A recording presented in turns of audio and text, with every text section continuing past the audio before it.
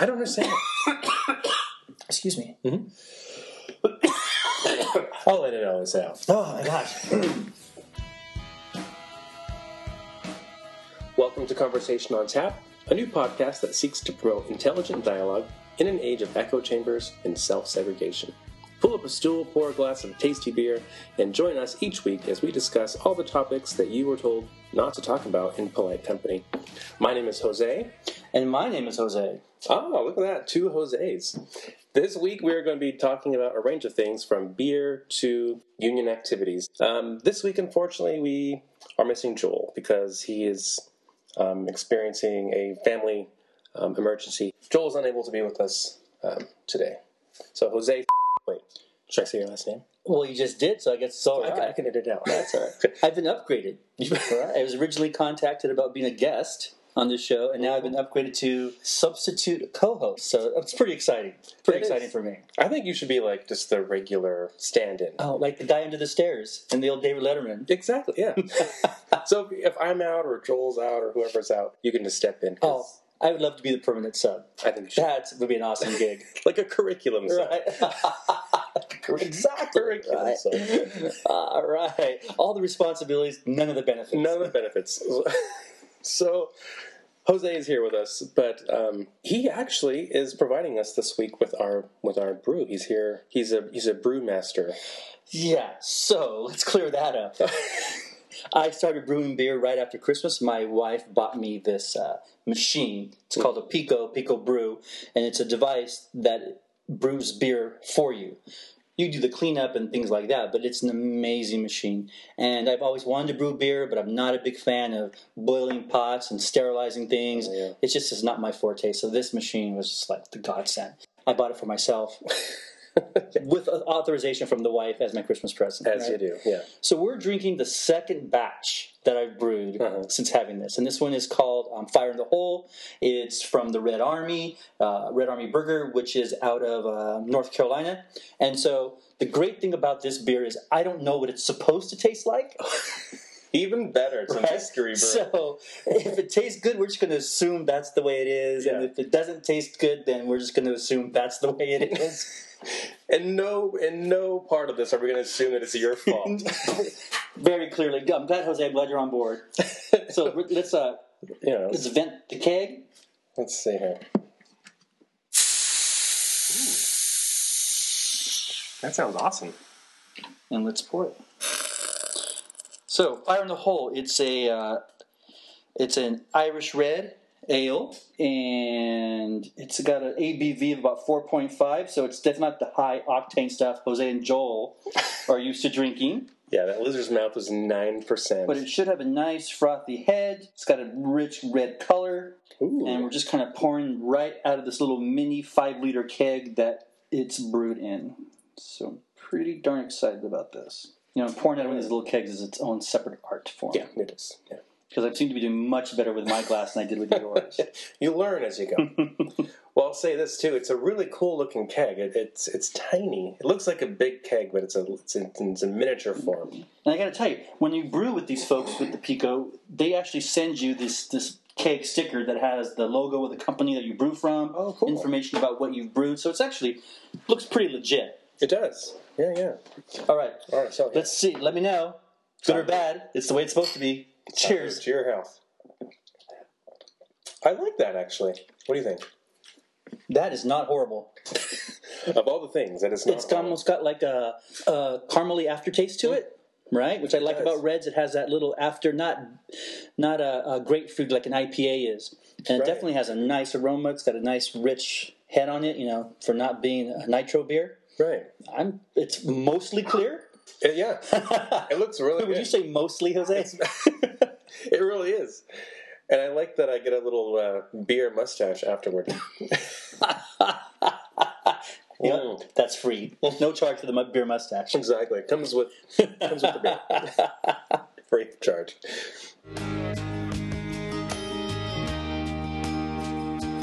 Drink a beer.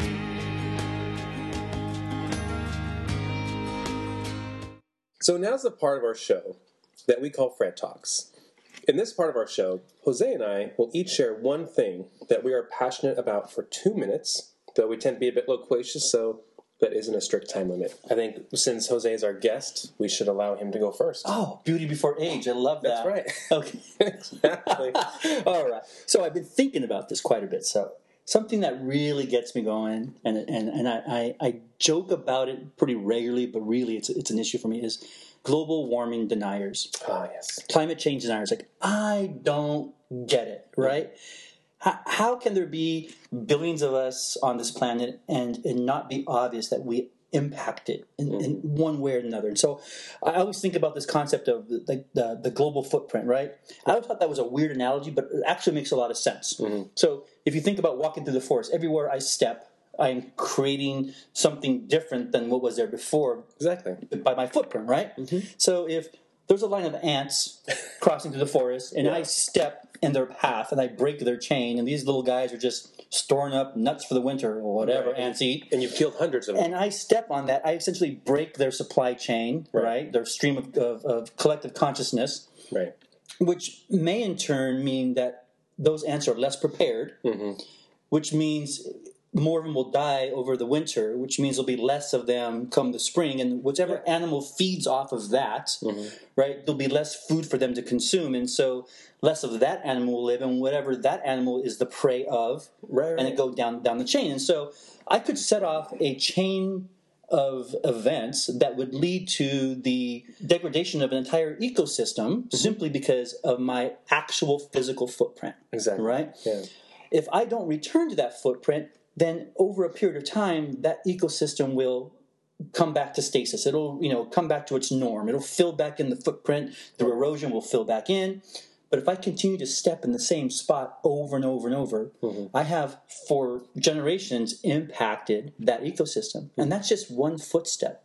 Right. So imagine all the things we do to the planet. We build runways that jut out into the oceans. That affects the seas and the currents and stuff down the river, upstream from that, or up coast from that. We divert rivers. We build dams. We pollute the air. We pave over places that used to not be that. And I get why we do it, because we're humans and humans rule. Right. Totally get that. We're awesome. Don't want any don't believe me. I'm not humans. I'm not like a leopardism that they should be the ones to rule the earth. It should be the humans. Exactly. But everything we do has an impact. Some of those are temporary, but some of them are much less temporary, and we have to be aware of that. And so anyway, climate change, that people who deny it or believe that we don't do anything to the earth, I don't get it. I don't get it. No. I mean, if you literally have your head buried in the sand, you have created a footprint filled with your head. where your head is, right? So that was my thing, and I will talk anybody to the ground about that, because I just don't get, how anybody denies that as a reality. Global warming is not just about things getting warmer, right? It's symbiotic. When something gets warmer someplace, right? Someplace else, it's cooling off, right? To a more extreme than it normally would. And global warming isn't just about warmth, right? We know it's about rain, it's about hurricanes, it's about snow levels, it's about the length in which things occur that that they hadn't in the past. And we had these horrendous fires here in Southern California and then up in Northern California after a series of months and months that were drought, which came right after some of the heaviest rain we've had in a long time. And so it's just, I just don't. And those were followed with mudslides. Yeah. So I mean, it's very real.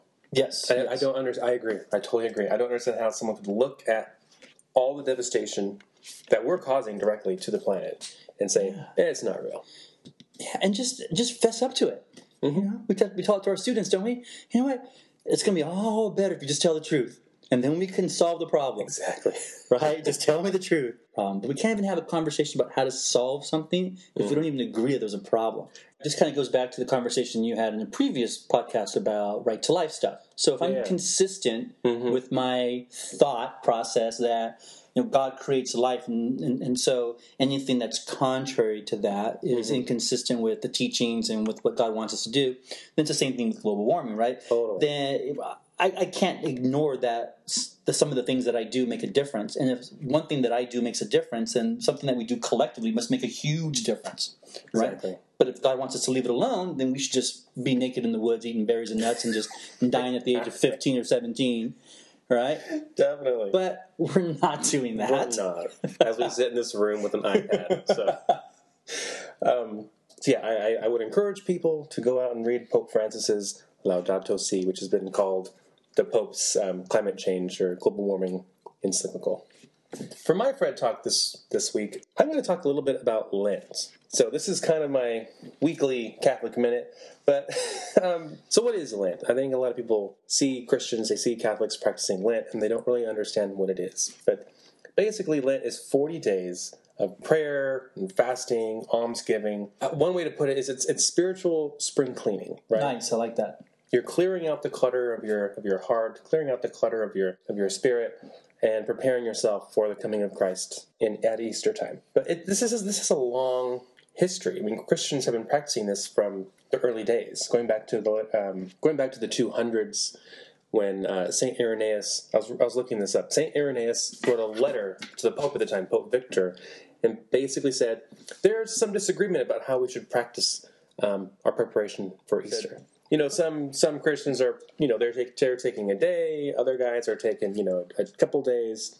And there's this group of people who are taking 40 24-hour days. And so over the next century or so, the church solidified over a 40-day preparation period for Lent. So we're talking about, easily 1,700 years that Christians have been doing this. Mm-hmm. This isn't just some flash in the pan, some new thing. We've been doing this for a long time. But really, it's modeled after Christ's 40 days in the desert in preparation for his ministry.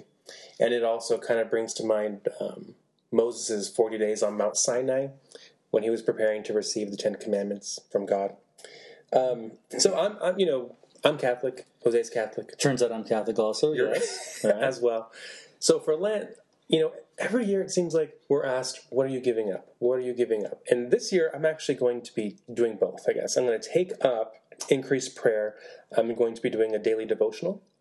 Nice. Bishop Barron, who's the bishop of the Santa Barbara region, is putting out a Lent reflection, Lenten daily devotional. Mm-hmm. You can buy a book or you can do it through your email. I'm doing it through my email. Sure. So every morning I will pray and read along in the Gospels and be following along with what Bishop Barron sends out. I'm also going to be fasting one day a week. So on Fridays, I'll try to do the fish fry if possible, but I'm thinking maybe Wednesdays I'll fast. And I think a fast doesn't mean you don't eat at all. Yeah, are you going to do the Catholic fast? The Catholic fast. Okay. So it's like a regular meal and then like a small one, yes, I think. And the two small ones cannot equal or be more than the regular meal. It's got to be less. And no snacks in between. No snacking. So it's going to be terrible. Because I like to eat. So that's the rest of the... and the third thing I'm going to do is I'm going to do a little letter of gratitude to people, one every day. So I'll send it to really 40 cool. people by the end of Lent. That's right. Cool. So growing up Catholic, right, cradle Catholic, we were just taught to give something up. Yeah. Like Lent was about giving something up. Mm-hmm. And the joke is always... But then you just pick it right back up 40 days from now, right? Exactly. So I give up chocolate, but it's really just a temporary thing, right? The other 325 days of the year, I'm be eating. Right. I'll make up for those 40 days plus some, right? And it wasn't really until I was an adult, well into adulthood, when the idea of doing something for Lent became a concept. I'm like, oh my gosh, that's like a choice. I can actually add something, but hopefully the intent is that it becomes part of who you are, right? Your regular way of interacting with the world. So I like the things you're doing, and I hope that you consider, maybe not as to the excess of daily, but incorporating that into just kind of how you function. Maybe a weekly note or something like that, as opposed to every day. And I have until Wednesday to figure it out. So you haven't decided yet? I like to take all the time that's given to me. Okay, that's allotted. Technically, in my head, I have until I actually go to Ash Wednesday service. So. Okay, so that's funny that you mentioned that, because I'm going to be pulling myself up out of bed at 5 o'clock in the morning to get ready so I can go to the 6:30 Mass. Oh, 6:30 God bless you. Well, because after I'll be going to work. Yeah. After work, I might pop into a school board meeting for a bit. Oh, man. And then my wife will get off work, and then I'm going to take her out for Valentine's. Okay. We're going to have sushi. So I'm thinking I'm good because it's fish, right? It so, is. Yes, you're right. Fish. So you have your fast is Okay. there, and you're going to have your 2 light meals during the day. Okay. Yeah. You know, now that you've put it into that context, I may be looking at a 6:30 mass here, which it's not consistent with how I'm drawn. Yeah. But, you know, that may be where I'm going. Well, yeah, maybe I'll see you at the 6:30 mass then. Yeah, you know, getting to work early is not a bad thing. No, that's true.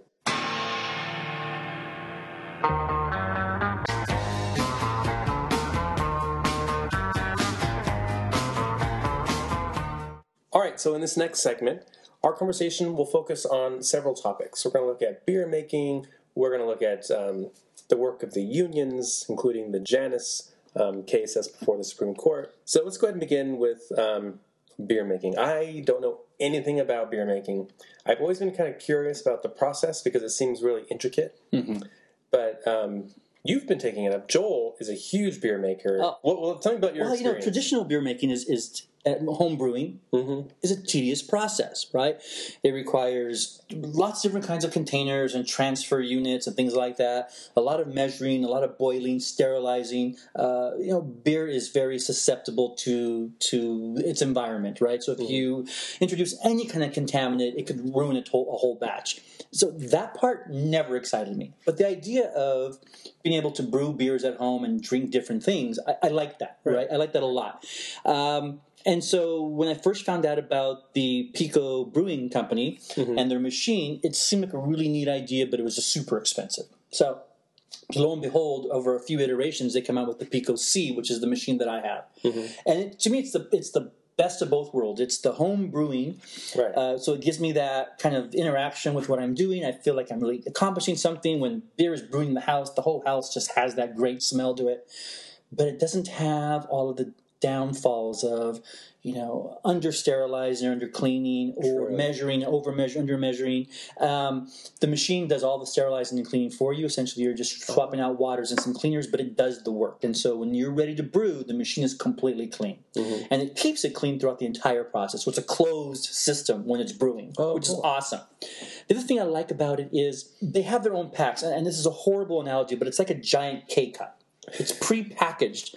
Barley and hops and all the different elements you need to brew beer in a couple of different packages, and those go into the machine, and the machine filters the boiling water, the steamed water through all that, right?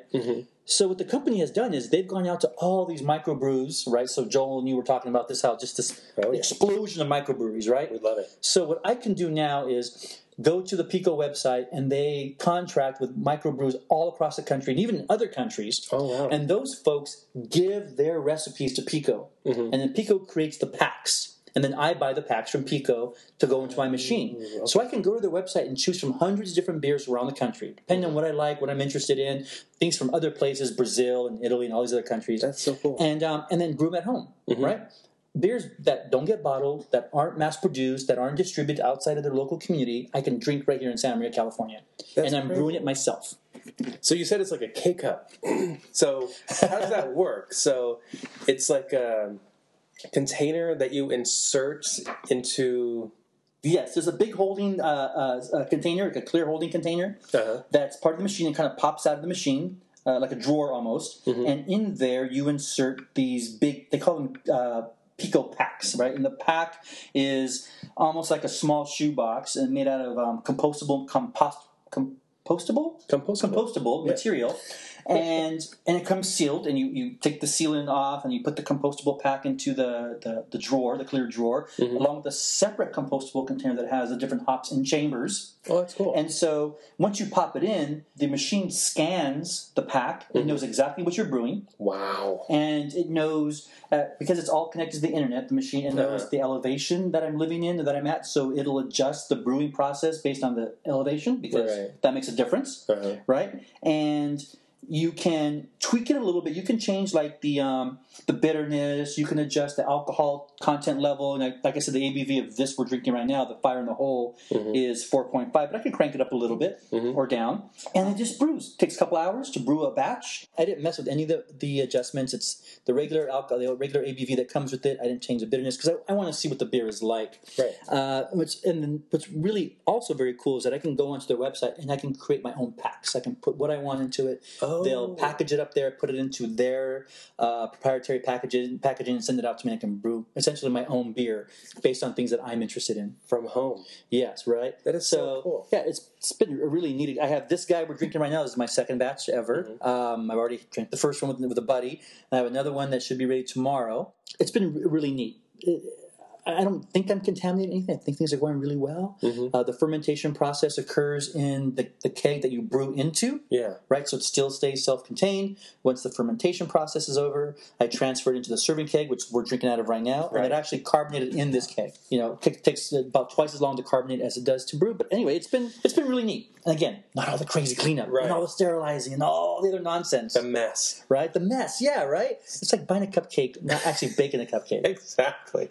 Do you have to store this away in any way? Yeah, definitely is susceptible to changes in temperature. Maybe that's what it has to do and with so that's a big deal. So I had to find a spot where the temperature is fairly consistent day or night so that as it ferments or as it carbonates, that it's not all over the place. And I have actually a spot under the sink in my bar area of my home, and it's pretty consistent there temperature-wise. It doesn't really fluctuate much, so it's a perfect place for these guys. And I already had a little mini underbar fridge here, so I actually pulled a couple of shelves out of it, and now I'm using that to store my little kegs in. That's awesome. Well, this beer is amazing. This is the Fire in the Hole, which I love. Fire in the Hole by the Beer Army. Better red than dead. Yeah, right? So Cheers to that. Cheers. Woo! Ooh. Nice. That is so good. Yeah, so this is great. You could bottle it if you wanted to. You can buy these 1 liter bottles with the ceramic, reusable caps. Yeah. But I'd rather have the little keg. Yeah, but you couldn't really do like keg taps off this. Yes, you can. Right? Have you done it yet? So, I was telling you that I naturally carbonated this, which means I added the sugar to it, right? And let the sugar and the yeast in there all, release those carbonation gases. I could have force carbonated it. I actually have a little kit for that. So you just use CO2 cartridges, and it's a valve that pops right in here. After about a day and a half or so, it force carbonates the whole thing. There's also a kit you could buy through third parties, and it's essentially a tap system for these little 5-liter kegs. Really? It goes right through the top, the same place that I would put the forced carbonation kit in, straight through, and it straps on, and again, another little CO2 cartridge, and it has a little pour spout, and you can actually draw it out that way. Really? Yeah, so instead of using the gravity spout at the bottom, which we're using, you could actually put a little tap in there. That's funny. Yeah. Because I can just imagine like college kids with this, upside down, drinking it out of a... Well, worse things could happen to people. That's true. This is really delicious beer. I'm going to have to look into this. And again, I'm assuming this is the way it's supposed to taste. Yeah, I'm assuming it is. We don't have any, contrary information, so we're going to go with that. Yeah, no prior information to lead us otherwise. And we're drinking out of our SMEA Association Pilsners, or not Pilsners, but pint glasses. So it really kind of feels like it's the right thing to do. It is. I have 2 of these glasses actually in my freezer at home. So if I ever pour myself a beer, I can pour it right into this cold SMEA glass. Yes, nice. SMEA, Santa Maria Elementary Education Association. Now, the cool thing is, not only are we drinking some delicious brew that Jose made, we're drinking delicious brew out of a SMEA pint glass, and to make it even more special, we have Jose, the maker of the beer, who is the SMEA president. Yes. Da-da-da. So I'm curious, I'm on the executive board as well, which I think I mentioned in the last podcast. But I'm a secretary, and I feel like that's my ceiling. I don't want any more responsibility. So what was your journey? Because I know at some point you were probably a rep. Yes. And you ended up on the... So what was your journey? Just tell me a little bit about that. Here's the thing, right? Either you put up or you shut up. Yeah. And kind of the way I was raised, it's just the way I am. And public education really is more than just being in the classroom. It's a living, breathing thing. It really is. And so, we're in our classroom with our students every day, and you junior high teacher, you have multiple groups of students throughout the day, and that's your focus. That's like the most important thing in the world in that time frame, because that's what you're there for, right? Exactly. And you're trying to do good things in a good way, right, to move these folks, these young people forward.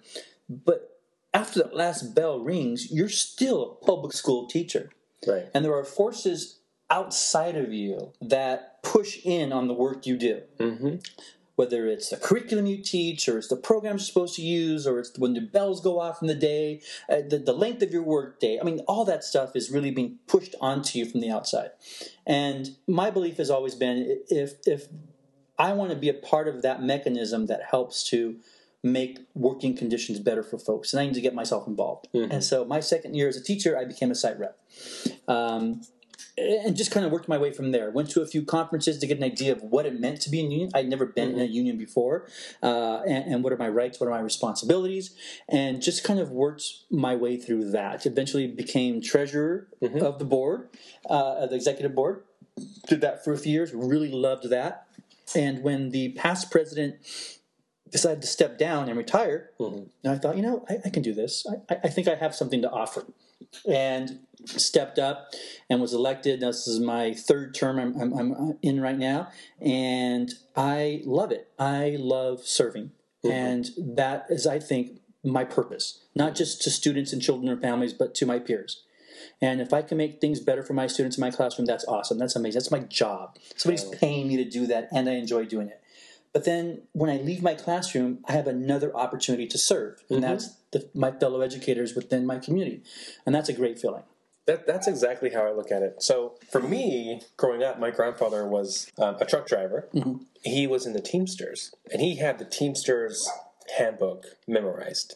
And he was a rep, and he would often go down to L.A. to represent members or what have you. I'm not sure of all the details, but he was big into unions, big into the Teamsters. But what's interesting is they passed that on to me. My grandparents were very blue-collar people, but they passed on to me the idea that unions are important. And that if I'm going to be in an industry where there are unions, then it's my responsibility, it's my obligation to participate. And if there's a vacuum in some way, then it's my duty to step in. And that's kind of how I felt. So I started mid-year as a teacher, and so that second half of that year I wasn't a rep.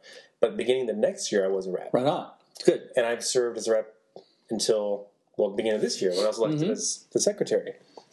And I feel like it's my duty to serve my students when I'm in the classroom, and as you said, to serve our teachers. Our members are super fortunate to have you too. That you've stepped up. I mean, you've just been just an asset to our association, not just as an executive board member, but you're also helping with the organizing. You're doing things that other people just don't have the time or the energy or the inclination to do. And so you have just really been an amazing addition to our executive board. And someday, I'm going to move on and do other things, and I'm hoping that you and folks like you step up and, take the reins of the association and really focus on students and teachers and their relationship, and how do those relationships impact the district that we work in, and what can we do to make things better for everybody, right? If you can make working conditions better, that's going to make learning conditions better, because guess what? Both those things happen in the same exact space. Exactly. And so you can't ignore one for the sake of the other. They go hand in hand. They do.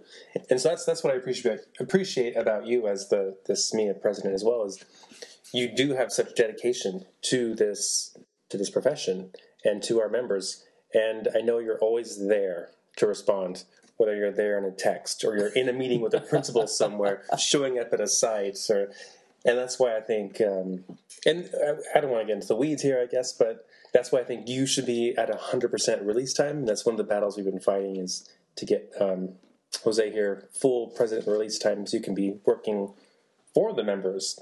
Because, we're in a time right now when districts and lawmakers and Supreme Court, so unions, particularly the public sector unions, are really under threat on all fronts right now. And so I appreciate all the energy that you put into it and the dedication that you put into it. And you've really been moving into technology, which I think is awesome.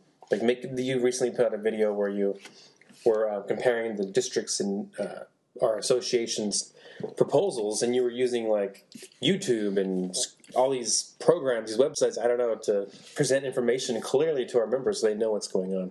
Yeah, I appreciate that. It's important that I know you can never meet everybody's needs, but at the end of the day, which by the way, I hate that phrase. Right. At the end of the day, I have to be able to, look my board members in the eyes and them me and feel like we've done everything we could up to that point, and try and do more the next day. And whether that's communication with our members, whether it's getting them to engaging them, whatever it is. And so I feel like some days when I fail, I try to do better the next day, and some days when I think that things are pretty successful, I try to build on that. Mm-hmm. As the SMEA president, what are some challenges that you see coming that we need to be aware of? You've been doing this for, this is your 6th year? This is the beginning of my 5th year. Oh, my gosh, yeah. Isn't that crazy? 5 years. Holy smokes. That's crazy. I know. Now I know why Obama's hair went all gray. Yeah, exactly. Exactly. So, what are some challenges that are facing us?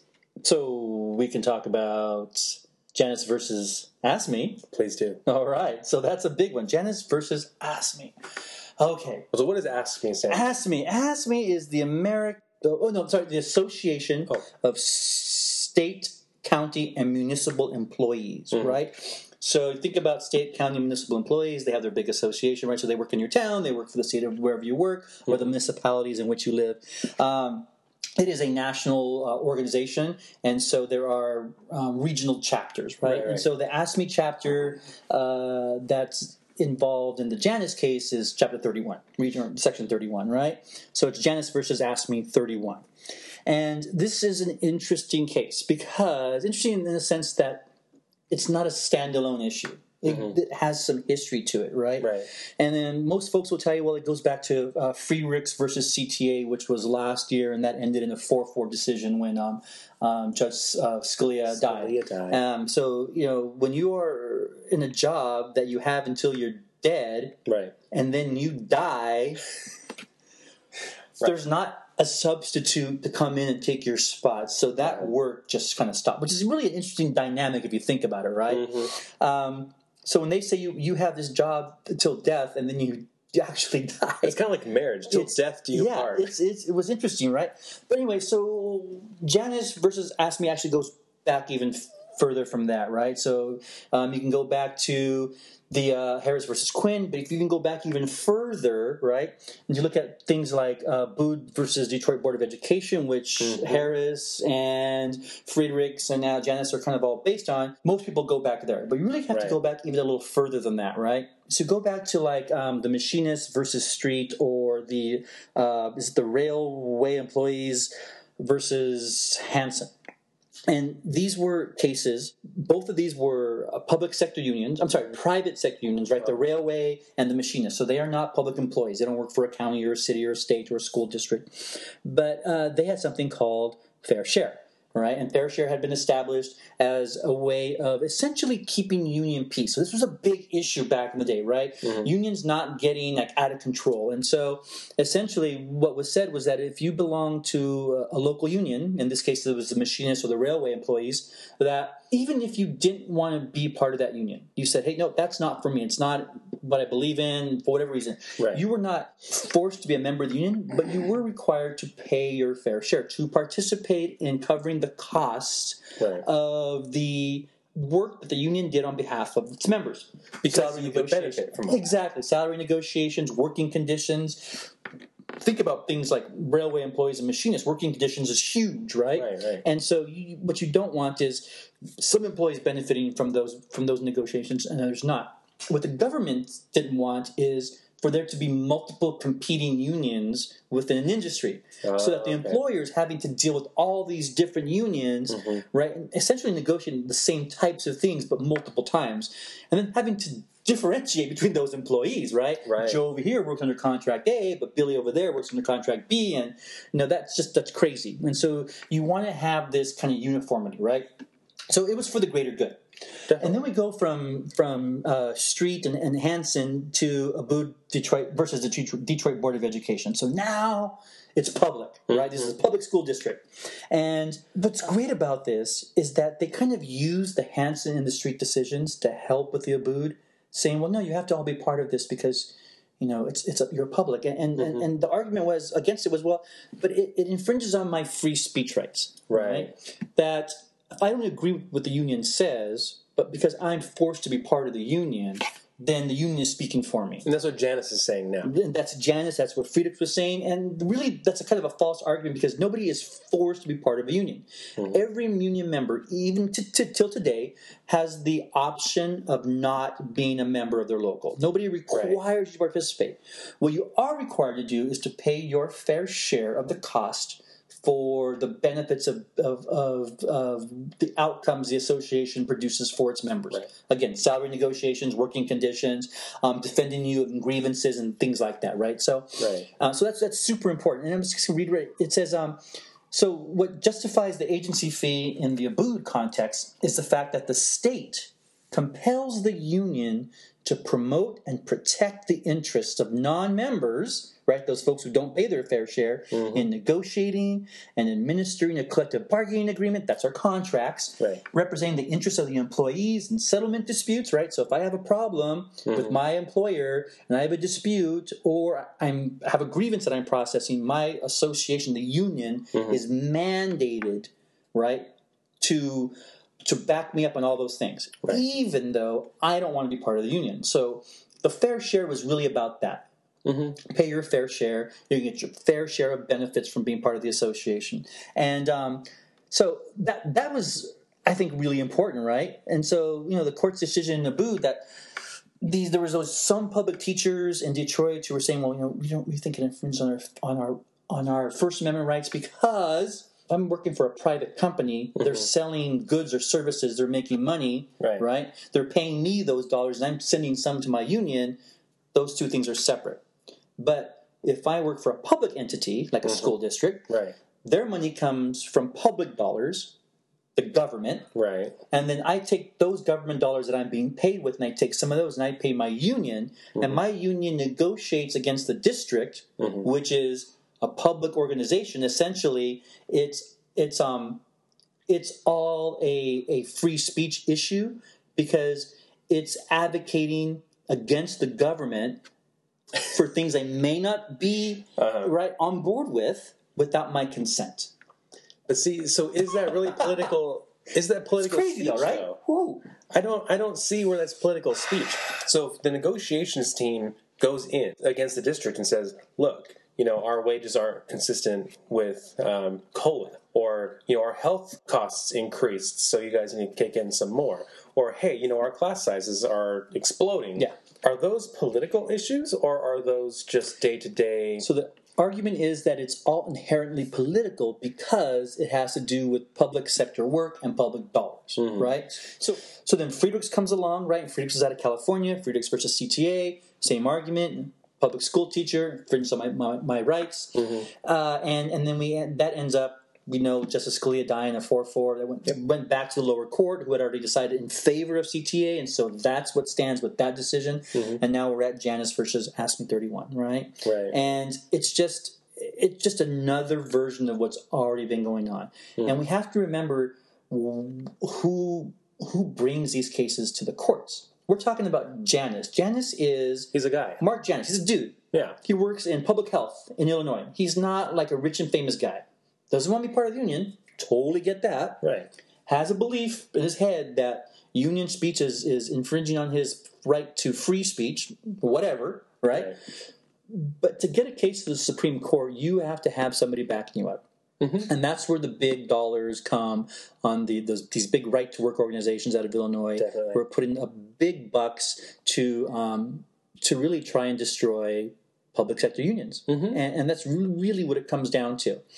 Breaking the public sector unions so that there will be more money available in the public coffers for their projects and for their special interests and their special needs, whether it's tax breaks for the rich or it's, whatever it happens to be. And it's really all about free market taking advantage of some of the loopholes that exist in the system. And there's people who argue this. Oh, well, unions, they're the big backers of Democratic candidates. They dump a lot of money into the...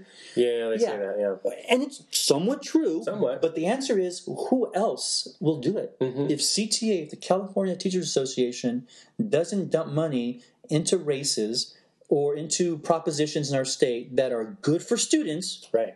who's going to do it? Because somebody is already against that, right? And that's a huge problem, is there's no other large organization out there that advocates for students and schools and teachers. None. Right. PTA, they have some money, but not much. No. CASBA, the School Board Association, no. Right? They have their lobbyists, but they're not engaged in the community. They're not running, campaigns. The AIMS, which is the Association for Administrators, Nothing. no, nothing. And so, who's left? We are. Because individual parents aren't going to do it. They don't have the money or the means or the energy or even the wherewithal to run a campaign that promotes public education, even though they know it's the right thing. So they really, really, really rely on public sector unions like CTA to put up the money, run these campaigns, get people involved, get their members involved in these campaigns, because ultimately they work for better public education. And Prop 30 is a really good example of that, right? It is. Tons of not new money, bringing back old money that was taken away from public education and backfilling it in to try and get our students and our classrooms to a place where California is not last again in funding for students. But see, that's what drives me crazy, is the idea that somehow all the unions are so evil for spending money on campaigns, but then no one stops to ask the question, well, who else is donating money to campaigns or to these other groups? Well, clearly they're corporations. Clearly they're these right to work groups or these ideological super rich people, not just corporations, right? Super PACs, super rich people, exactly. And so when you take out teachers or you take out public service unions like the CTA or AFSCME, what you're saying is we're going to deny the average person's voice in the process because they belong to a union. Does that make sense? So if I'm a teacher and I belong to the CTA, and CTA has political muscle, it has money, why can't my organization contribute money for these issues or to campaign for candidates or what have you? When a corporation will drop billions, or a rich person, or a PAC, or a super PAC will drop tons of money. So it's imbalanced. If you take out the teacher's voice, or the nurse's voice, or the service employees' union's voice, all these other public service unions, you take their voice out, then it's going to be lopsided. And I think that's the goal of Janus and a lot of these right-to-work movements, so-called movements, is to deny average people who have middle-class jobs a voice in the process. Yeah, and you and I both know, right, that the middle class was essentially built through unionism. Totally. You look at post-World War II and really the buildup of unionization in America, and you talked about this before, General Motors was the largest unionized organization in the United States at the time. And there was a reason for that, right? They were creating... but they didn't have competition from the Japanese for cars or the Germans, really. So they were kind of a monopoly. But the point is that they were building something that people wanted, and they were making a good profit doing it. And with their unions, they were able to provide middle-class living conditions for their employees, that they were making a wage that made sense. And that's really all that most union workers want, right? Union workers are not always like you and I. Right, there are a lot of trades folks and that kind of stuff, but lawyers essentially, because they belong to bar associations, right? And so professional athletes, we hear it all the time, right, about their unions and when they have issues, they go on strike. What does union say about that when they're taking a knee and on and on and on, right? So they have associations, writers, right? The Actors Guild Association, the Writers Association, yeah, exactly. We know what happened several years ago when those guys went on strike. Oh yeah, a lot of game shows, a lot of reality TV, right? No, exactly. So with Janus versus AFSCME, it's the National Right to Work Foundation, which is really backing Janus. They actually went in and were able to kind of take over as the group that was defending Janus in this case. And they're a group that's backed by big dollars. And it's interesting if you think about it, California Teachers Association, and I keep referring to that because that's us, right? It's us, yeah. SMEA is part of CTA. 300,000 plus members. So it's not a small group of people with a lot of money. It's a lot of people with a little bit of money each, all pulling their dollars together, and then using the strength and the weight of that, right, to move forward. But you have organizations like the National Right to Work Foundation, which is out of Illinois, right? It's corporations and billionaires. It's a small group of people with a lot of money each, pulling their resources to go after public sector employees and to weaken unions in a way that it's going to be detrimental to the middle class. Right, but then what's the quality of life like? Boom, for that's it those right employees? there. Exactly, because those people live in communities and they shop in stores and they drive on streets and their kids go to our schools. And as their quality of life decreases, then the quality of our society decreases. And I think that's what gets lost in all this. You know, we think about, oh, well, you know, these labor unions, you know, their grubby hands are on all this money, you know, and they're out there promoting all these liberal issues and promoting liberal or Democratic candidates. Well, the union, I don't think, is promoting necessarily liberal policies, or they're not promoting Democratic candidates. What they're doing is they're saying, who out there, what policy out there is promoting the best interest of our students? Who's promoting the best interests of our teachers? And that's where they direct their money. And it just so happens that it's often the Democratic candidates. And I think locally there was a candidate, Jordan Cunningham. Yep. And the CT endorsed him. And as far as I know, he's Republican. Is he not? It was more about what does he stand for. And I always think it's funny when folks point at people like CTA and call them special interest groups.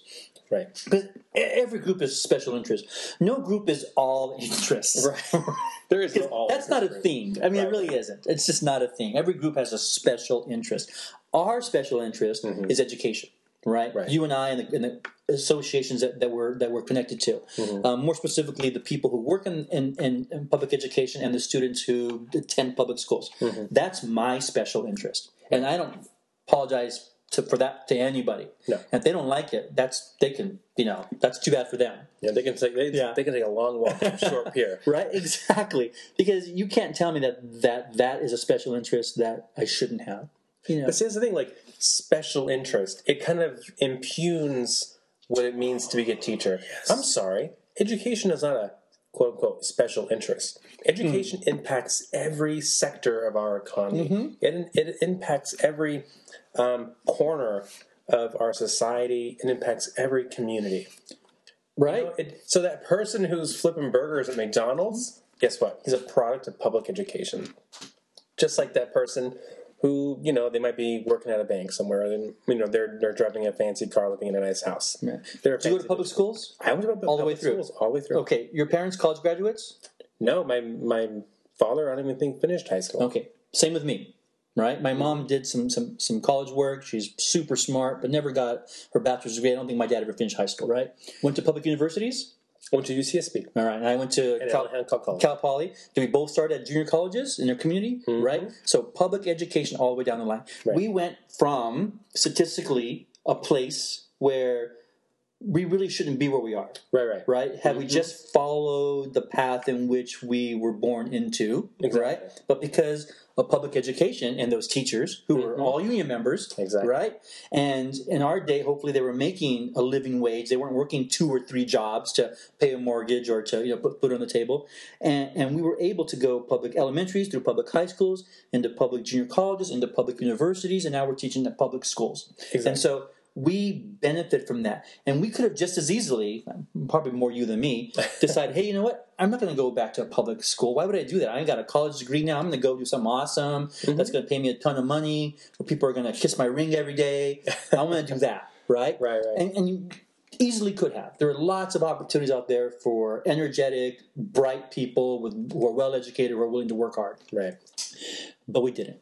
When you pursue, we went to public education. When you pursue teaching, especially in public education, you are acknowledging, I'm going into a profession where I am going to be making a daily sacrifice. I know that I will make less money on average than someone with the same level of education that I have. And it's not because I want the money. You know, I want to have a livable wage, of course, but it's because I look at what I do as a service. Yes, but you still want to be acknowledged for the service that you provide and be able to, again, live that middle class lifestyle. Not upper class, not high end, not one percenters, but just, own a home in the community in which I work and live. Exactly. I don't want to make it rain. I don't want to be like baller. I just want to live my life. You don't want like a driver to bring you to work, to school every day. Exactly. On my 40 inch. And then your own personal chef walks in. No, it's lunchtime. I got my guy here. He's going to whip me up something. Thank you, fancy. Wolfgang. Yeah. Right. Rest you go eat your government lunches. This guy's going to whip me up something sweet. No, so we're not looking for that. We're just looking to be able to raise our families in a home that we own, in a community that we care about. Maybe take a decent vacation every now and then, and just live a middle class lifestyle that's consistent with the time, the effort, the energy that we put in. Not more, not less than is equivalent to everything we've done to get to that point, right? Right. And we know a lot of our coworkers with graduate degrees, masters, some even with doctorate degrees, teaching junior high, right? Or teaching elementary or kinder. Exactly. And these people are highly educated, highly skilled, could go out into the regular workforce, the public workforce. The private workforce, and find amazing careers that'll be maybe somewhat as rewarding as teaching, but will not have the type of impact that they have every year. And that's totally true. And I look at our own district, and I love the people in our district. I love the teachers and the people who work in the district office. When I talk to them one-on-one, I won't name names, but when I talk to them one-on-one, I actually like them. But then it's like, collectively, they have this attitude of, well, you should work more hours. You should put in more work. You should put in more effort. Oh, yeah, and we're not going to give you any more money. And I think that's just, I just look at that as so disrespectful because I have a life, and I'm not living, high on the hog. No? No, I wish I were. I wish you were too. I know, I'm driving my Toyota Yaris, and I'm not a baller. They still make that? And I have the business class. Oh, so nothing. Baller. But it's not even electric. Everything is manual. Like, nothing is electric in my car. It's retro. It's exactly retro 2012. So you know what I mean? Like, it's like I just want to be paid a wage that's consistent with my level of effort. Yeah, I'm working sometimes 12 hours a day. Yeah, easily. And I go home, I'm with my wife on the couch, we're watching Real Housewives of New Jersey or what have you, and I'm grading papers. Yeah. So it's not like most jobs is like you clock out, you go home, done. Our job, you carry it with you. And then it takes a toll. You're never not a teacher. Exactly. Once you become a teacher. It's 24/7. It's who you are. Yeah, it is. And you're absolutely right. You live in the community that you work in, and that's part of the gig. And then you feel like an asshole when you forget the kid's name. Well, that's where Buddy and Princess comes into play. Hey, guys. What's up, Buddy? Princess? Long time no see. Yeah. But you act as if they're your long-lost pal. Exactly. Like they still owe you money for something. Exactly. I haven't forgotten. Exactly. And that's the beauty of it, because they just get such a kick out of that. You walk into Target and they see you and they're like, and you can see them over there looking at you, and then they're standing in front of Tide Pods. You're right. Don't eat those.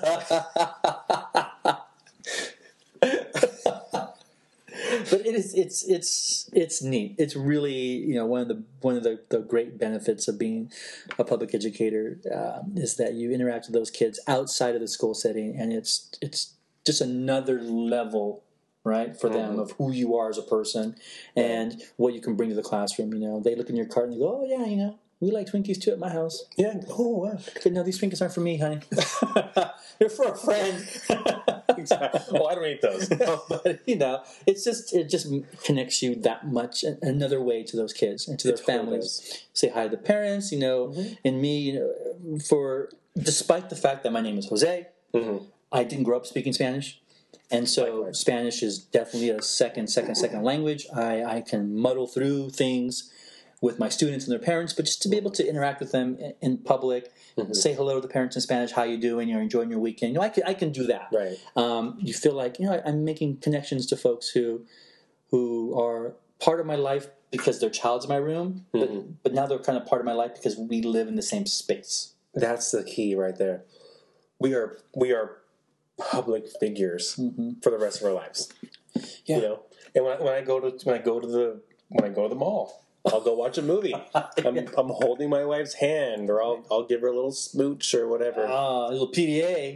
Nice. And I look over, and there's little Juan cracking up. There's Mr. He's got a cell phone out, taking a picture of you. It's on Snapchat. Yeah. So, we have to be... Or that ticket taker was in your 8th grade class, or your 7th grade class, and right, that kind of thing is great. Exactly. It's such a rewarding profession. It really is. Yes. But then we should also be rewarded. Compensated for our profession. Yes. And the time and energy it takes. Right. Because I go home and I'm exhausted. I just crash. And I've told my brother that before. My brother is a truck driver. He's like, why are you tired? I drove a truck all day. Like, it's emotionally and mentally taxing. So, funny true story. My first year, teaching was not my first profession. So I had a career before I came into teaching. So I started teaching, and I think I know what a long, hard day is like. I know what it's like in the past to work 24, 48 hours straight without sleep, traveling a lot. I mean, I was used to that, and I thought, well, that was hard. My first year of teaching, 3rd grade at Bruce, 20 to 1, only 20 kids in my room. I would get in my car at lunch, drive down the street under a tree, and take a nap. Every day. Every day. Oh, my God. And hope to Jesus that I got up in time to get back every day. Every day for the first 6 months, I would take a nap during my lunchtime. I'd probably have like a little snack bar next to me that I would wolf down real quick or win. But I was exhausted. And I was having just a great time, but it was physically exhausting, and I was not prepared for that. So your brother-in-law, the truck driver? My brother, yeah. Brother, no idea. He gets to sit down all day. He does. Just saying. And if we're going to talk about what looks easy, you sit in your I'm ass sure all his day. job is like gruelingly difficult. I don't want that job. No, neither do I. But he went to college. He doesn't want mine. No. You have to pace yourself, or else you just burn out. Which is, I think, why I get why the turnover for new teachers is so great in the first 5 years. Right. That's that attrition rate, and some of it has to do with how they're treated. Some of it has to do with lack of support, but a lot of it has to do with just density of the work that you're doing and how demanding it is. And they just were not prepared for that. And I talked to somebody recently. They said, "Oh, but you guys, you only work like 9 or 10 months of the year. You don't realize that I'm working a full year in that 9 or 10 months. Yeah, I'm actually working way more than you might think in that time. It's compressed." Yeah. And then when you're off, you're still thinking about the work. Sorry, I'm going to go back to, you said something before about, people like downtown, and individually they seem like great folks and they're easy to talk to and they seem reasonable, but then collectively there's this idea that they don't support the classroom teacher the way you would hope that they would, right? Right. So my undergraduate was actually in psychology. Oh, good. And I really focused on the dynamics of groups, so I had a concentration. And so I was really fascinated by the whole concept of group think. So do you know what group think is? Is that kind of like the bandwagon concept where everyone just kind of thinks the same thing?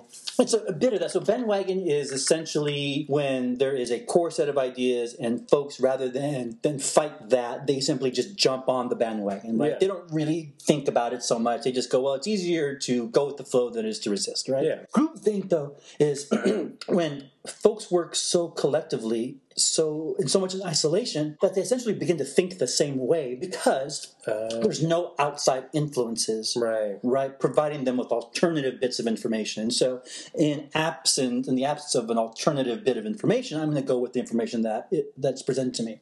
Right. And so, when you're in a school setting, you're getting input from 30, 35 kids every day. If you're a junior high teacher, batches of 30, 35 kids every day. Your staff, your administrators, your support personnel. There's a lot of folks, or parents. I mean, there's a lot of people who are providing you with input and perspective. It's much easier to have the ability to move through that, right? And think, oh, okay, I can kind of put myself in those shoes over here or those shoes over there to see the different perspectives.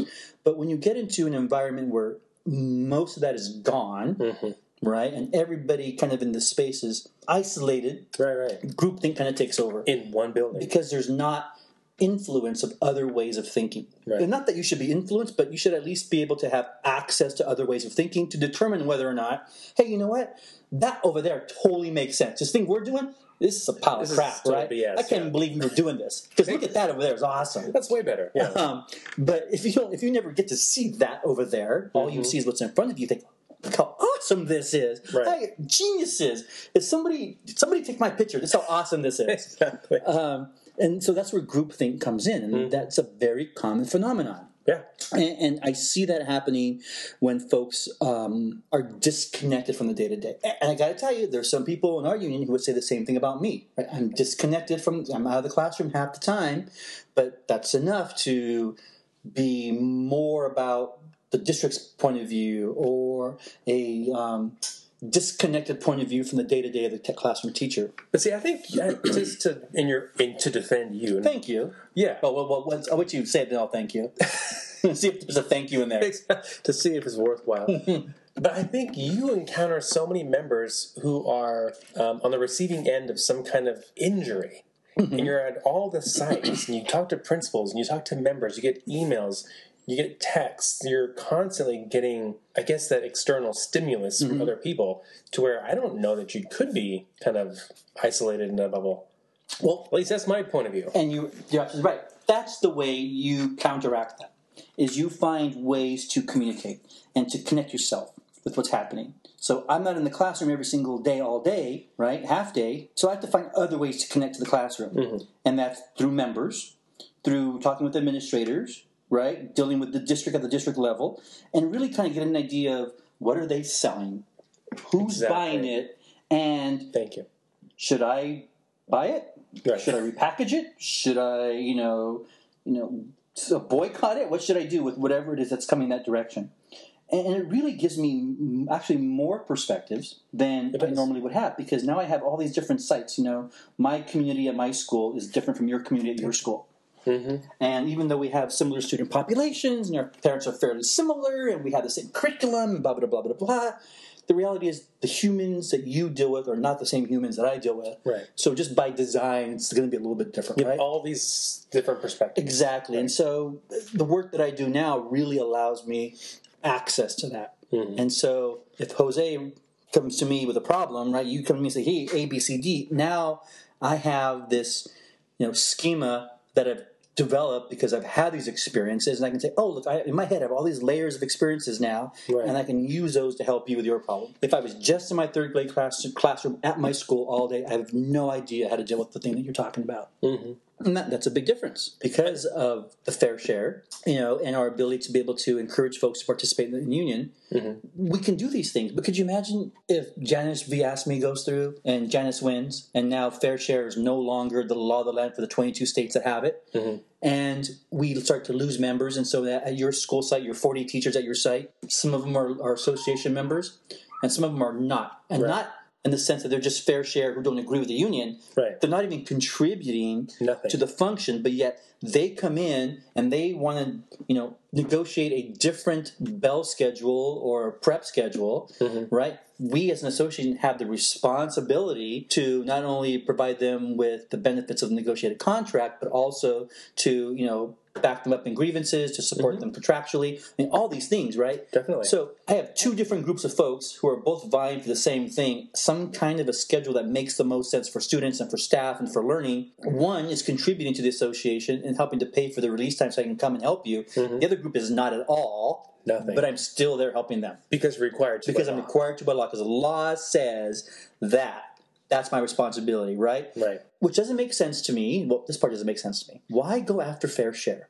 Why not go after the compulsory laws that require associations to have to work on behalf of all employees, regardless of whether or not they're members, right? And Joel brought that up last. Why not just say, hey, you know what? Not a member?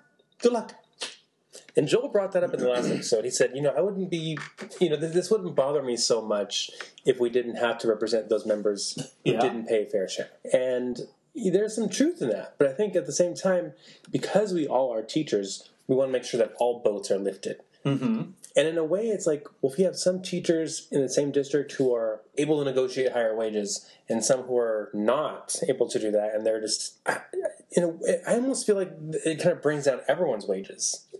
What's your No, perspective? you're absolutely right. It works to the detriment of everyone, right? To have these different groups of folks, those who are actively contributing to their association through their time and their energy and their dollars, and those who are not, right? But you still have to represent all of them equally. It's a problem. It really is. And how do you run your organization when you have members who don't believe in what you do so much that they won't put their money where their mouth is? Exactly. But when the sky falls, they want you to hold up an umbrella. Yeah. And the law says you have to hold up that umbrella. That you're required to do it. I mean, that's a crazy catch-22 kind of a thing. It is. It just blows me away. We look at Janus versus Ask Me, right? How many Januses really are there? I think it's a small number. I mean, it just takes one to bring a case forward, right? With billions of dollars behind And I think Janus is actually part of 3 or 5. That's just the primary name. Oh, and there's multiple. Yeah, I think there's cases more than behind. one person, but it's not many. It's like 3 or 5 people. But they refer to it as Janus because that's the first name on the bill, right, so to speak. But really, how many people are there who really believe that negotiating with a public entity, management, is somehow inherently political and that it infringes on their right to free speech, and that they are being essentially forced to take on the speech of the union? I don't even know how many people really think that far into it. Right. And to me, it's like, why would you think in that way to begin with? Yeah. Because it's going against your best interests. You know what? I don't agree that I should be able to negotiate a higher salary. Wouldn't you want this entity, the union, to negotiate for you a higher salary? Yeah, or even better working conditions. Or working conditions. What? I want a heater and air conditioner in my classroom because I have all these kids in there and it just makes sense. Or, we want to make sure that our roofs are not going to leak, or that we get a bathroom break every 3 hours, or whatever it is, right? Yeah. And so working conditions cover lots of things. And that's a big part of the contract. The salary is one section. Right. Amongst one article amongst multiple articles, For right?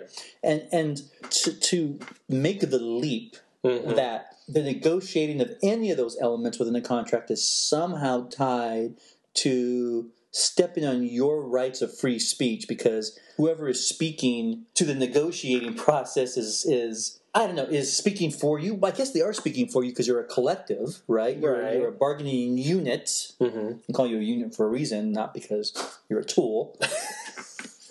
Right? Well, I'm a tool. So. It's a bargaining unit, and you're part of that unit, right? But it doesn't mean you can't go off and have your own free speech. That doesn't mean that it's, I don't know. And I keep saying it doesn't mean, but the reality most likely is that the Supreme Court is going to say, oh, yeah, dummy, it does mean that. So that's not, okay.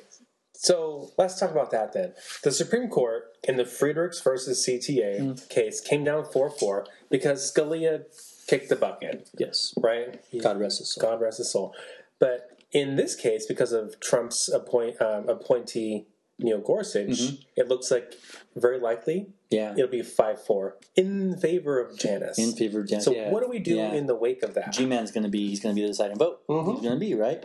So we do what we do, which is getting the word out to our members that being an active member of the association, of your union, is in your best interest. Because of, and then you kind of lay out all that stuff, right? It's going to be on local associations across the state to really engage those members. And if they're not used to doing that, communicating with them, holding forums with them, sending out newsletters, having general membership meetings, doing whatever it is you do to engage. If you're not already doing that, it's going to be tough because it's not your culture. Right. And it's going to be really easy for teacher XYZ to say, you know what, I don't really even see the union. I'm not sure what they do for me.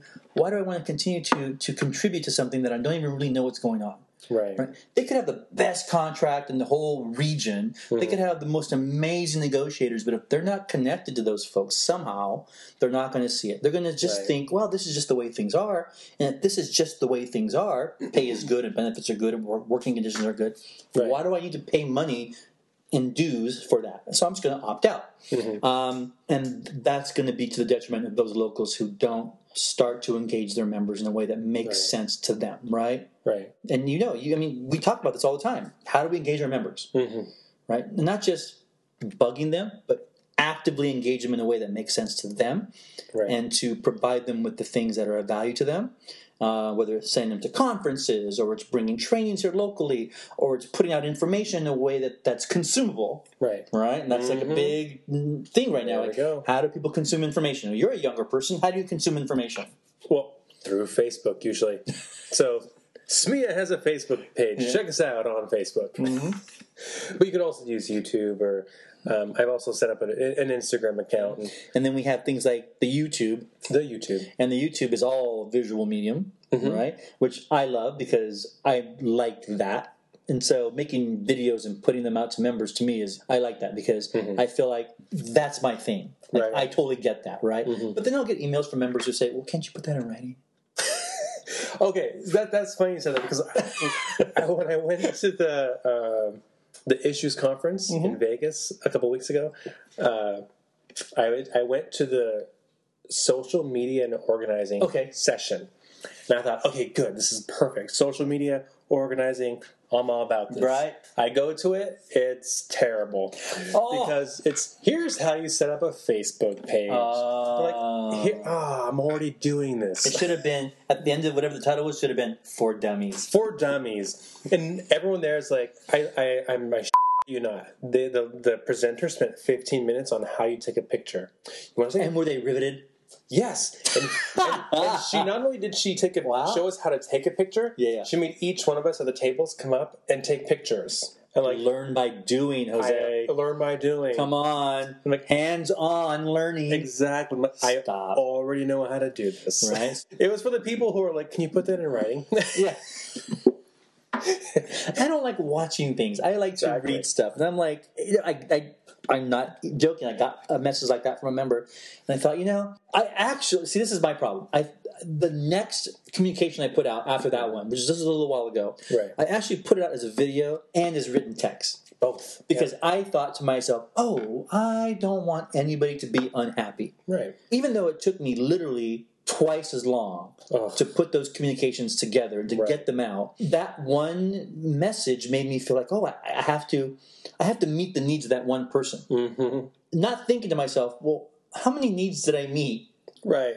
You have With that, 850 members right? in the union. Yeah. And that's the one message that I focused on, the one that the person wasn't happy. So I doubled my work load to meet the needs of one person. Yeah. And after the fact, I thought, I'm not going to do that anymore. I can't. Good. I have to figure out how to communicate with as many people as possible each time. Efficiency. And you're right. I can't do the 7 different ways of learning. The different modalities. Yeah, of learning, right. Yeah, I can't do like a kinesthetic and all. I can't do that. The tactile. Yeah. I'm not going to do like an interpretive dance and a video and a text and braille, and I just can't do all those things. I have to just figure out one way to communicate with everybody, and the videos were a good way of doing that. I think they're awesome. And you're using Screencast.com or what is it called? All right, it's the bomb. Oh my goodness. Looks pro. Well, except for that ending was a little hot mess, but other than I that, thought it was still good, and yeah, it was awesome, and I think our members are going to respond well to that. So and it gets the message across, and at least I explain what I want to explain. I'd rather do that. Wow. That works really well. And again, if and when Janice wins and we lose fair share, which seems likely, then as a local association, all local associations and unions, public unions, will have to be engaging their members in a way that makes sense to those members. Right. So then we're going to have to do a better job engaging our members one-to-one. We're going to have to give them the why, so like the core reason why they should give a damn about the union. Mm-hmm. Because so many of our members, and I encounter this at my own site, they look at the union as a service. Well, I pay my dues, so I expect expect you to do XYZ. Instead of, I belong to a community, I belong to a union, and I should participate in this collective for my own betterment, but also for the betterment of everyone who's part of this. And I think that's going to be a paradigm shift that we're going to have to make. Yes, because that service model is really a byproduct of how that local union has managed itself. Your members, if your members consider you as a service model, providing a service to them, negotiations, grievance, whatever it is, it's because you've created that as a union, right? And it's going to be your responsibility to create something different, where you are a collective and not a service model. And that's going to be tough for some folks, right? And I don't want to say that we've done that per se, but I think because we've been so successful in recent years, well, maybe not even successful per se, but just because we've had such a great relationship with the district, or at least a collaborative relationship with the district, to where now we're in a situation to where things aren't so great. We're at impasse right now. And then add to that Janice, and I think we're facing some apathy from people. Maybe not necessarily apathy, but a lack of engagement. And we're going to have to really work on that going forward. Yeah, and that just becomes our responsibility. We cannot stand back and say, well, if those members want to be engaged, they should engage. Right? We have to say, yes. And are you going to get every rock in the road? No, right. It's going to be that percentage of members. As we know.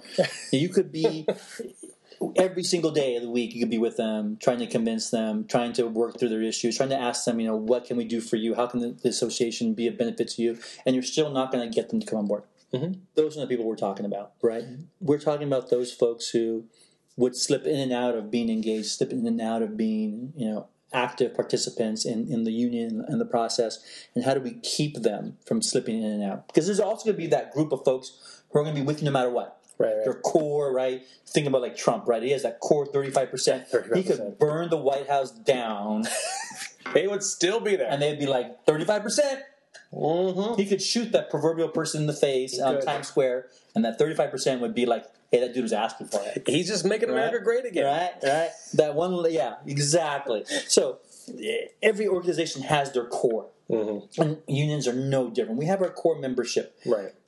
The difference between different unions around the state and around the country is what size is your core? Right. How well have you done over the years to grow that base so that even when the hits the fan and Janice goes through, they're still going to go, hey, you know what? I'm still with you because I see value in this. Right. I don't have to worry about convincing that 35, 40, 45, 50, 60% of my membership.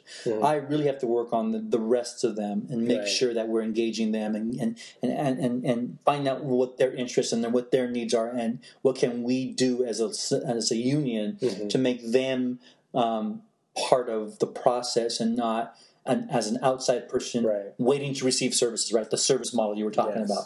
And that's going to be difficult. I think we have a pretty good core in our association. Right. I think we're very fortunate that we've inherited a union with a very good core membership who believe in what we do and how we do it. But we'll see, right? Right. We've never had to test that. And you know what? And you said this earlier in passing, but I think it's really worth noting. We have what? 850 members in our union?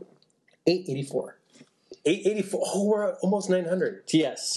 Wow. Big league. Even better. So we have 884, and out of that 884 members, one is what, a fee payer? One fee payer. One. That is amazing. And that one fee payer, no matter how you approach them, that's their stance. And they have a right to that stance. But they're contributing their fair share to the benefit of the negotiated contract and to the ability to be represented in the face of a grievance or administrative discipline.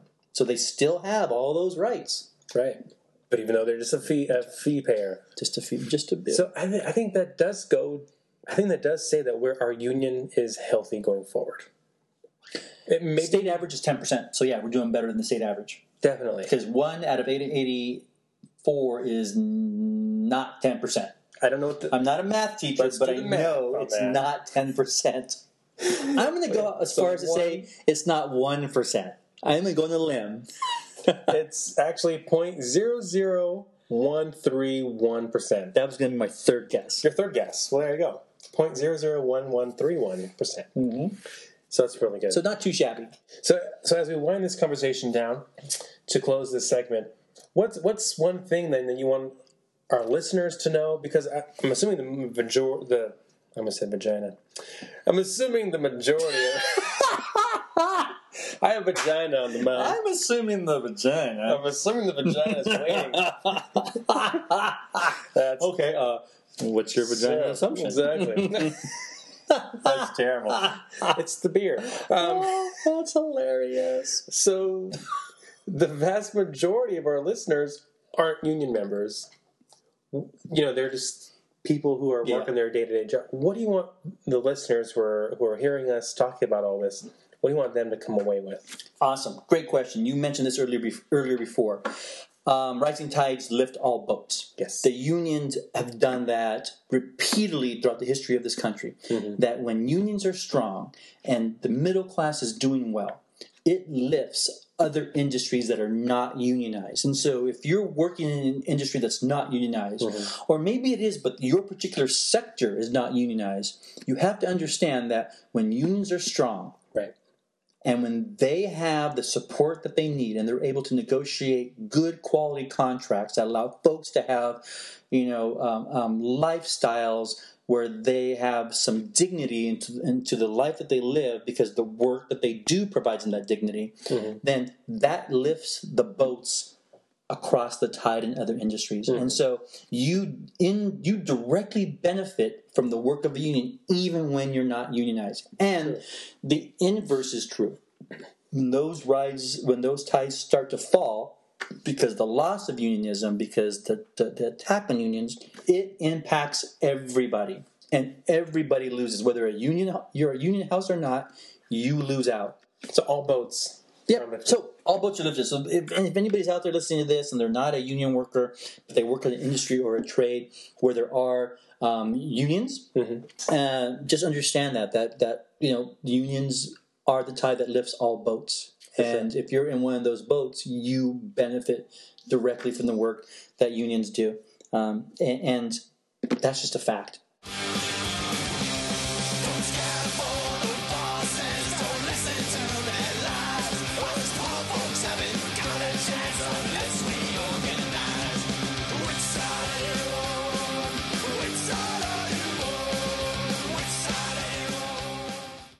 This is the part of our show where we talk about something that we've read or we watched over the week that we would like to share with our listeners.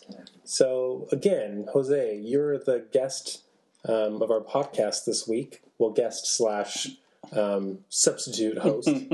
Yeah. What was something that you read or watched or listened to that you would like to share with our listeners? Okay, so I wasn't sure about this part of the show, so I went back and listened to the previous podcast to get an idea. Mm-hmm. And it turns out you and Joel are all over the map. So, not helpful at all.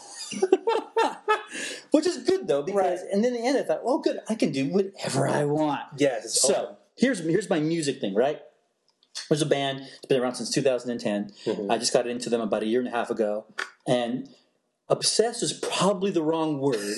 Right. Because it's like a junior high school girl word to use. But I'm going to use it anyway. Obsessed with them. Mm-hmm. And the band's called Baby Metal. Baby Metal. Baby Metal. Baby Metal is a cross between heavy metal and K-pop. If you're not familiar with K-pop, K-pop is the Korean pop music. Yes. It actually encompasses like Taiwan and Japan, some of these other Asian countries. But my students are obsessed. They love BTS. Oh, yeah, right. BTS, 17, all these like big K-pop bands, right? So Baby Metal is essentially the cross breed between these two. It's out of Japan, and it's just a head-banging, crazy heavy metal with 3 young Japanese girls, because the band's out of Japan, as the front singers. I mean, they are just cute as a button, but it's just a really interesting mix of that sound, right? And they have very much of a K-pop mentality, matching costumes, all choreographed dance moves, but with this very black and red and kind of aggressive heavy metal vibe to them. So when you watch some of their live show videos, the production value was off the chart, right? Wow. I think back to like Kiss. Right? Okay, yeah. But it wasn't just about the costumes. I mean, it was the instruments, how they were designed and built, and it was the stage production, and the flames, the fire, and the backdrops. It was a show. It wasn't just music for the sake of music, right? So Baby Metal, amazing band. Oh my gosh, they're so much fun, right? So they have jams like Karate, which is one of my favorite. ひたすらせいやそうや戦うんだ拳をもっと心をもっと全部研ぎ澄まして Give Me Chocolate, Mega Sui, the one's a great little jam. And anyway, they have been around since 2010, but they're just getting better every year. So if anybody's got some free time on their hands, Baby Metal. Watch them on YouTube first. Because it's kind of a visual audio treat, right? Mm-hmm. You're going to be blown away. And then the other thing was you and Joel talk about books a lot. Well, I don't read books because I'm not a book person. You're not a nerd. And I don't have to be a book person. Yeah, right. But I do listen to things like podcasts. And so I turned Monique on, my wife, Monique. Ha! You turned your wife on. Anywho, to a podcast entitled Dirty John. Dirty John was actually a series of stories out of the LA Times, Right. turned into a podcast. And the great thing about the podcast is, I think it's maybe 5 or 6 episodes, is that it includes some of the real players. And it's essentially the story about this wealthy woman in the LA beach area who meets this man of her dreams. She's already gone through like 4 or 5 marriages, so she's a multi-marriage type person. Right. Meets this guy, just thinks he's amazing, and it turns out that he has this deep, dark, secret life that she knows nothing about. If he was gay, that would make the story easy. Oh my goodness. Yes, right? And her adult children and start investigating this guy, and they find out all this crazy shit about this dude and his life. Mm-hmm. And Monique and I drove from Santa Maria to Palm Springs. Mm-hmm. And we listened to it I had actually listened to the first couple episodes. So we listened to like the last 3 or 4 together. And when we got to where we were going, we actually circled the block a couple times to get the last 2 minutes of it because she was just so into it. But it's called Dirty John. You can go to LATimes.com projects. You can listen to it there, or you can find it on YouTube or other streaming services. But it's called Dirty John, and it is just amazing. It's going to blow you away. I'll check that out. Also, if you're looking for podcasts, you can listen to Conversation on Tap. Shameless plug. Insert shameless plug here. Well, we don't do advertising. So. Wait, you're not getting the kickback from Costco and Firestone and Figueroa Mountain and no? No, we should be. Every week it's a new plug. We don't get any money for that. So for my turn this week, I was watching a movie last night called Shape of Water. Oh, love that movie. I wasn't sure what to do this week. I've been so busy. I haven't had time to listen or read or watch anything. But last night we have the Amazon Fire Stick. Okay. And my wife's like, I want to watch Shape of Water. And it's directed by Benicio. I need my help. Not Benicio del Toro. Not Benicio. No. That I would like to watch.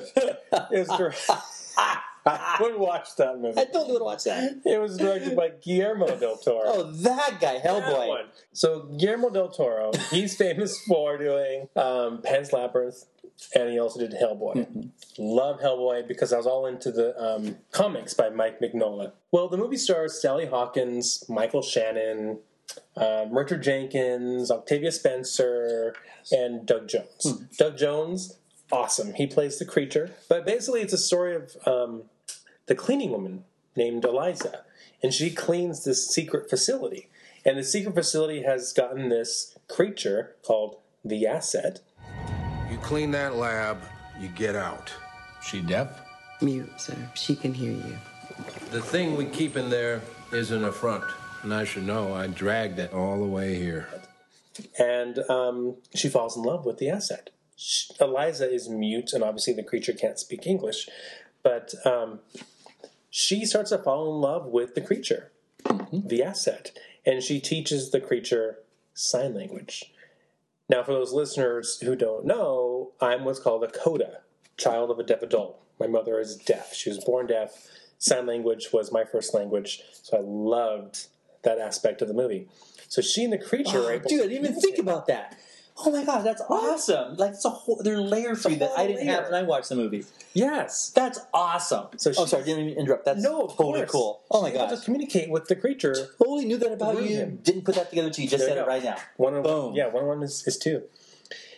And then she finds out. So she's mute. She can't speak, but she can hear. So she's not totally deaf. And she hears that they're going to kill the creature. So she puts together a plan to rescue the creature. And the movie proceeds from there. Michael Shannon plays the, I guess, supervisor or whatever. Yeah. He is crazy. The creature bites off two of his fingers, and the doctors are able to reattach the two fingers. Oh, that's so gross. That whole Yeah. thing is gross. They start to rot. It was you that found my fingers. There was mustard on them. I won't tell you what happens, but Rosebud's a sled. Rosebud. Rosebud.